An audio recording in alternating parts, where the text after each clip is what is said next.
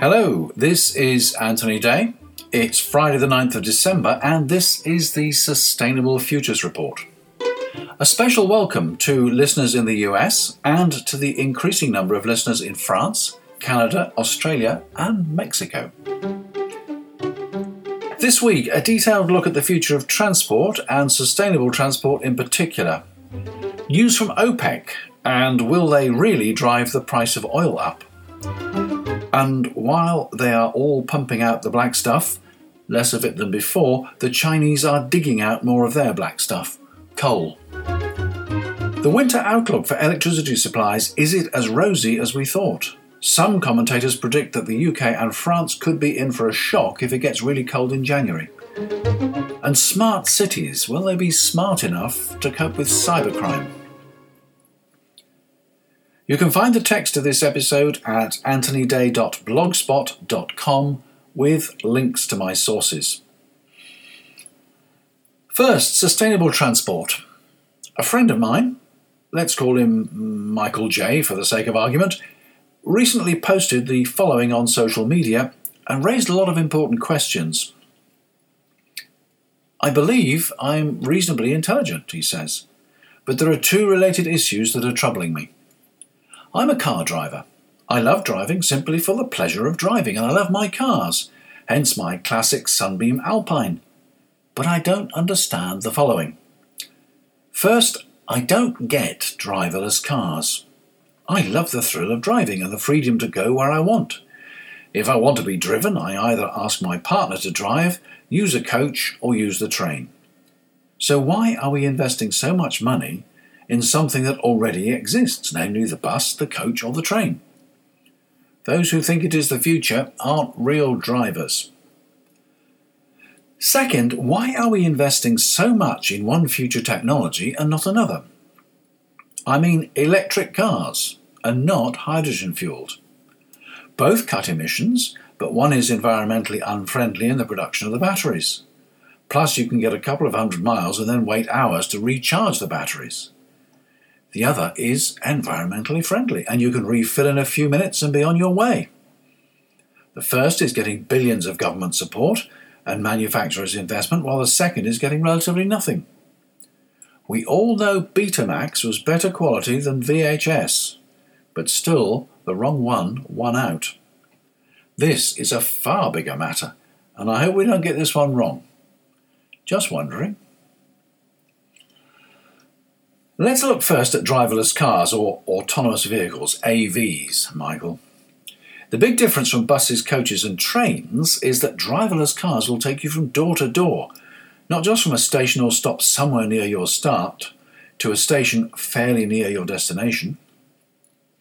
HS2, the planned high-speed line from London to the Midlands and the North, is likely to be built in long straight lines to permit very high speeds. In some places, this means that the stations will be built away from the cities they serve. So the time saved on the train will be offset by the need to change to another mode of transport to complete the journey to the final destination. I've even heard it suggested that AVs, autonomous vehicles, will make HS2 obsolete. I wouldn't go that far, but I would certainly expect them to offer stiff competition to conventional buses, trains and coaches. There are many other aspects to AVs in terms of safety, availability, efficiency and privacy. I don't think it'll be long before AVs will be the only vehicles permitted into urban areas. People who live out in the country will either have to change vehicles at the edge of the city or to use cars with a dual driverless capability. Driverless mode will be automatically switched on in urban areas. All new Tesla cars are now fitted with the hardware needed for driverless operation. Safety is a major advantage of AVs. Over 90% of accidents are currently caused by human error. With autonomous vehicles, the number of accidents is expected to fall by over 90%. And insurance premiums will drop dramatically as well.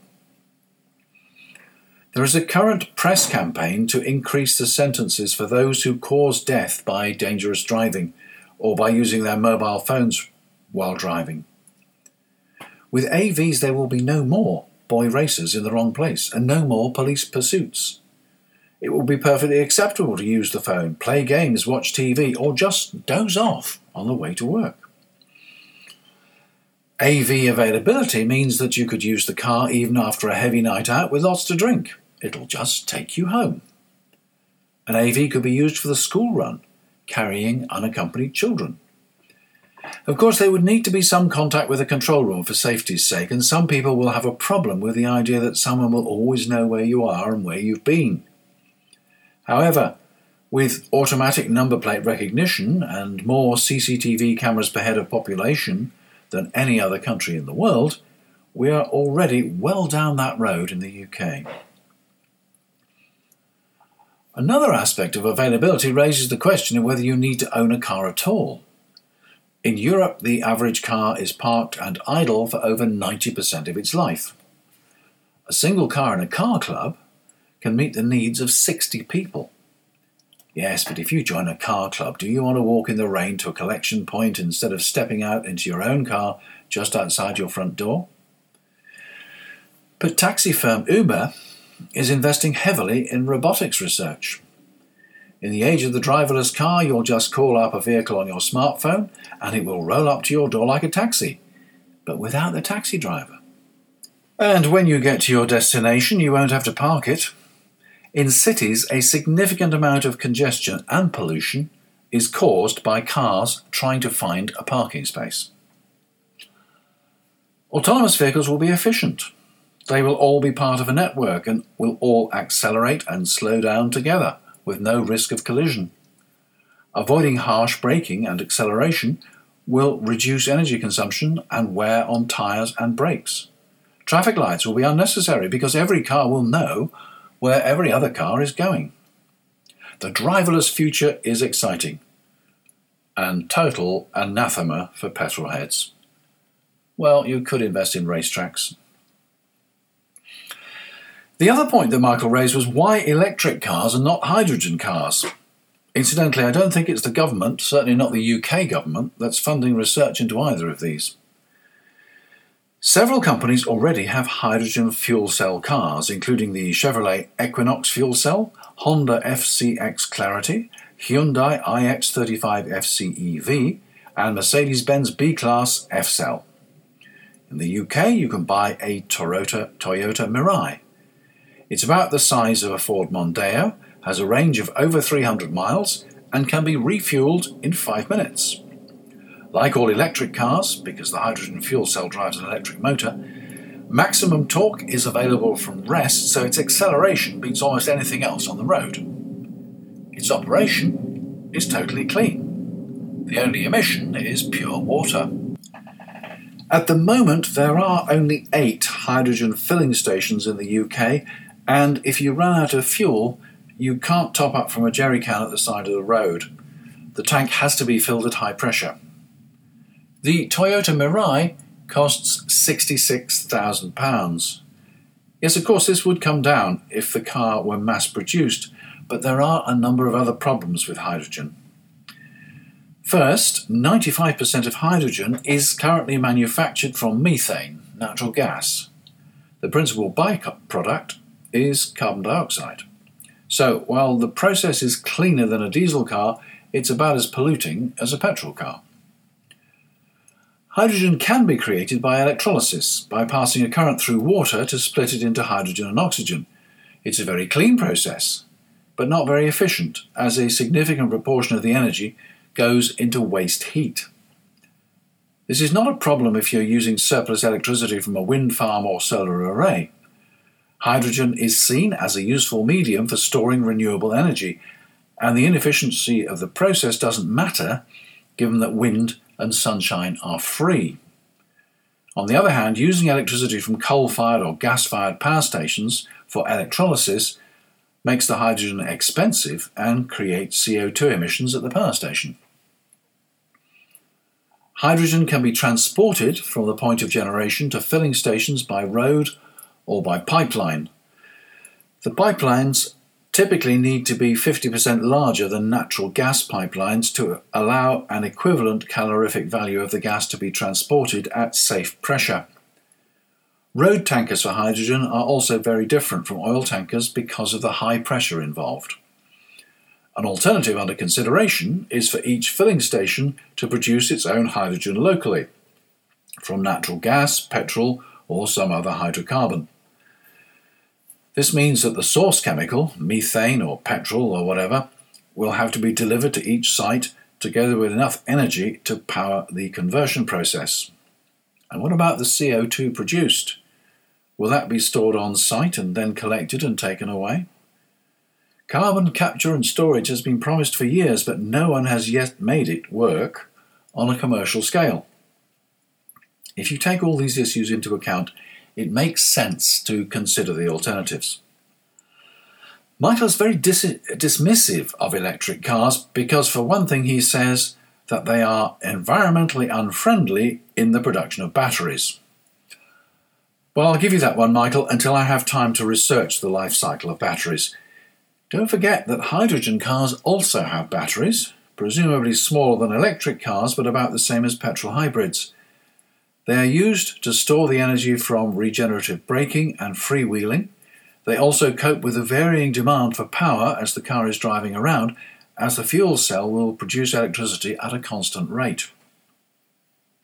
You get a couple of 100 miles with an electric car and then wait hours to recharge the batteries, he says. Hydrogen is environmentally friendly, and you can refill it in a few minutes and be on your way. Actually, most electric cars still struggle to give you much over 100 miles. The BMW i3 is even available with an optional range extender, a motorbike engine in the back to charge up the battery if you run out. However, although it will take all night to recharge an electric car from a domestic socket, electric car drivers tell me that fast chargers put back 80% in about 20 minutes. The Tesla Model S has a range of over 300 miles, and its new compact model will have a range of over 200 miles. This won't be enough for everyone, but even a 100-mile range is enough for the vast majority of daily commutes. And yes, a hydrogen car is environmentally friendly in use, but as we've seen, hydrogen production has the carbon footprint. BBC Top Gear reports 4 car industry giants, BMW, Daimler, Ford and the Volkswagen Group, have confirmed that they are joining forces to deliver a fast charging network for electric vehicles across Europe. The quartet is forming a joint venture to build a network said to total around 1,000 charging points, sited on major routes all across Europe. The statement talks of power levels up to 350 kilowatts, which is significantly faster than anything currently available. Around 400 ultra-fast charging sites are planned initially, and the network will be based on the Combined Charging System, CCS, which suggests that this solution will become the industry standard going forward. The goal is to enable long-distance travel through open network charging stations along highways and major thoroughfares, which has not been feasible for most battery electric vehicles to date. The jointly issued statement says, "The charging experience is expected to evolve to be as convenient as refueling at a conventional gas station." Daimler has announced it will be building a €500 million battery factory in Germany, and I've heard that it will be marketing a domestic storage battery in the US. Sounds like it's running to catch up with Elon Musk and Tesla. Both BMW and Daimler have hydrogen vehicles, but maybe deep down they really believe that the future is electric. Anything other than diesel, anyway, to improve our air quality. Greenpeace is on the case with a petition to Prime Minister Theresa May. Air pollution isn't just dirty, they say, it is poisonous. Diesel cars produce nitrogen dioxide, one of the most toxic air pollutants in cities. 4 out of 5 new diesel cars will be pumping out dangerous levels of nitrogen dioxide, some 15 times over the legal limit. UK's High Court found the government guilty of underestimating how much diesel cars will worsen the pollution of our air. Alarming levels of toxicity in the air in the UK causes 40,000 deaths each year, Yet the government continues to support dirty diesel, despite the fact that safer and greener technologies are available. Sign the petition to tell Theresa May to cut diesel emissions, ban any new diesel cars from coming onto our roads, and accelerate the shift to cleaner, greener road transport. Go to greenpeace.org.uk if you'd like to sign. Ford doesn't make cars in the UK anymore, but it does build diesel engines. Bad news for Dagenham. In addition to Barcelona that I mentioned the other day, now 4 more cities, meeting at the C40 Conference of Mayors in Mexico, have announced restrictions on diesel cars. Paris, Madrid, Athens and Mexico City will all exclude diesel vehicles by 2025. In the UK, NICE, which is the National Institute for Health and Care Excellence, has just opened a consultation on air quality. They urge drivers to drive as smoothly as possible and even recommend that speed bumps should be removed to make this easier. Bad air kills 25,000 people prematurely in England. The Greenpeace 40,000 figure was for the UK. And people should avoid sitting in rooms close to busy roads. If you would like to take part in the consultation, go to nice.org.uk.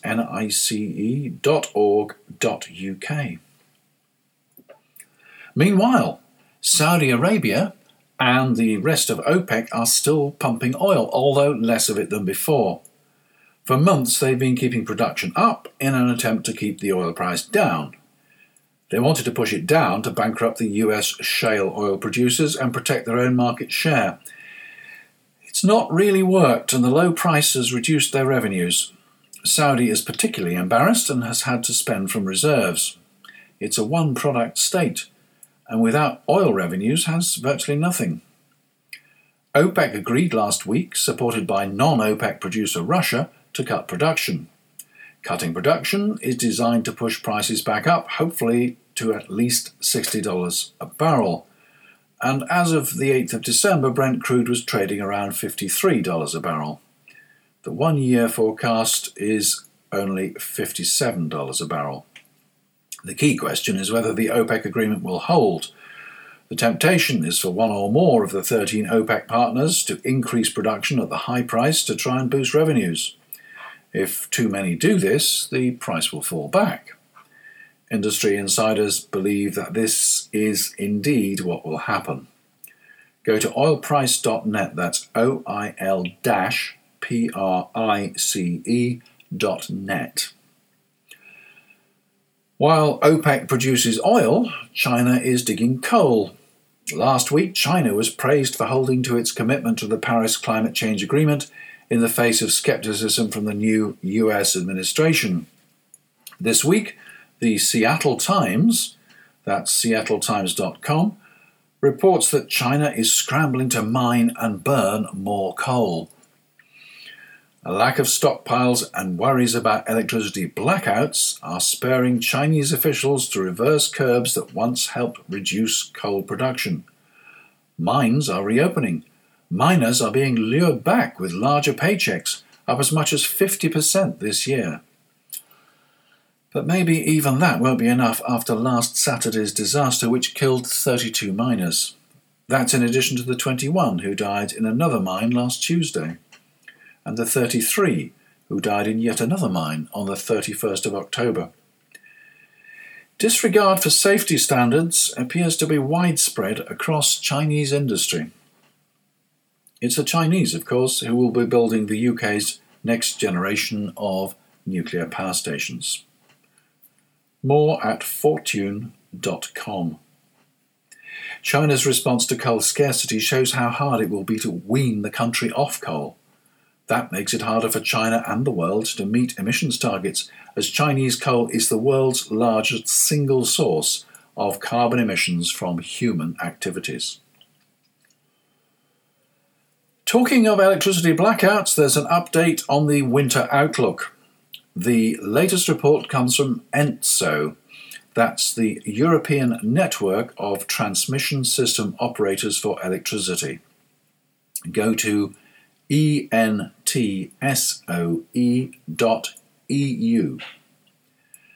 They warn that while Europe in general is in a secure position, both the UK and France will be vulnerable to cold weather in December and January. According to Bloomberg, temperatures falling to 1.5 degrees centigrade on the 8th of December would be critical for the UK. Although we had frosts earlier in the week, 8th of December saw an unseasonable 14 degrees, and temperatures were not expected to fall below 12 degrees overnight. Still plenty of time for a cold snap before the end of January. The UK relies on imported electricity to deal with short-term winter peaks, much of it coming via the interconnector under the Channel from France. France has its own problems. I've mentioned the proposed Hinkley C nuclear station many times over the last year, and the station under construction at Flamanville in Normandy, which uses the same design. Construction is held up there, while the French Nuclear Inspectorate examines the integrity of the castings of the reactor vessel. Since they were made by the same foundry, there are also doubts about the integrity of the reactor vessels in many of France's operational nuclear stations.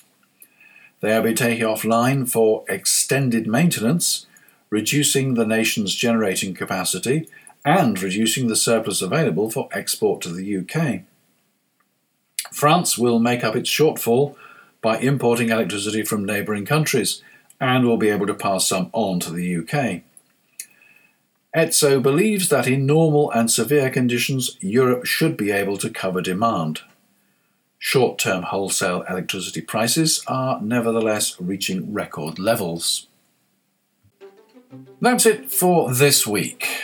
We are already up to 22 minutes, so I've had to hold over the item on smart cities and cybercrime, but I'll cover that next time. I'm off now to interview Clive Wilson about the Sustainable Development Goals. Yes, this is Anthony Day, and that was the Sustainable Futures Report, part of the Better World podcast collective and brought to you without advertising, sponsorship or any form of subsidy. Bear me in mind if you need a conference speaker, host for your awards ceremony or webinar facilitator. Yes, I'm Anthony Day, and you can find me via mail at anthony-day.com. For now, until next week's Sustainable Futures Report, have a good week and goodbye.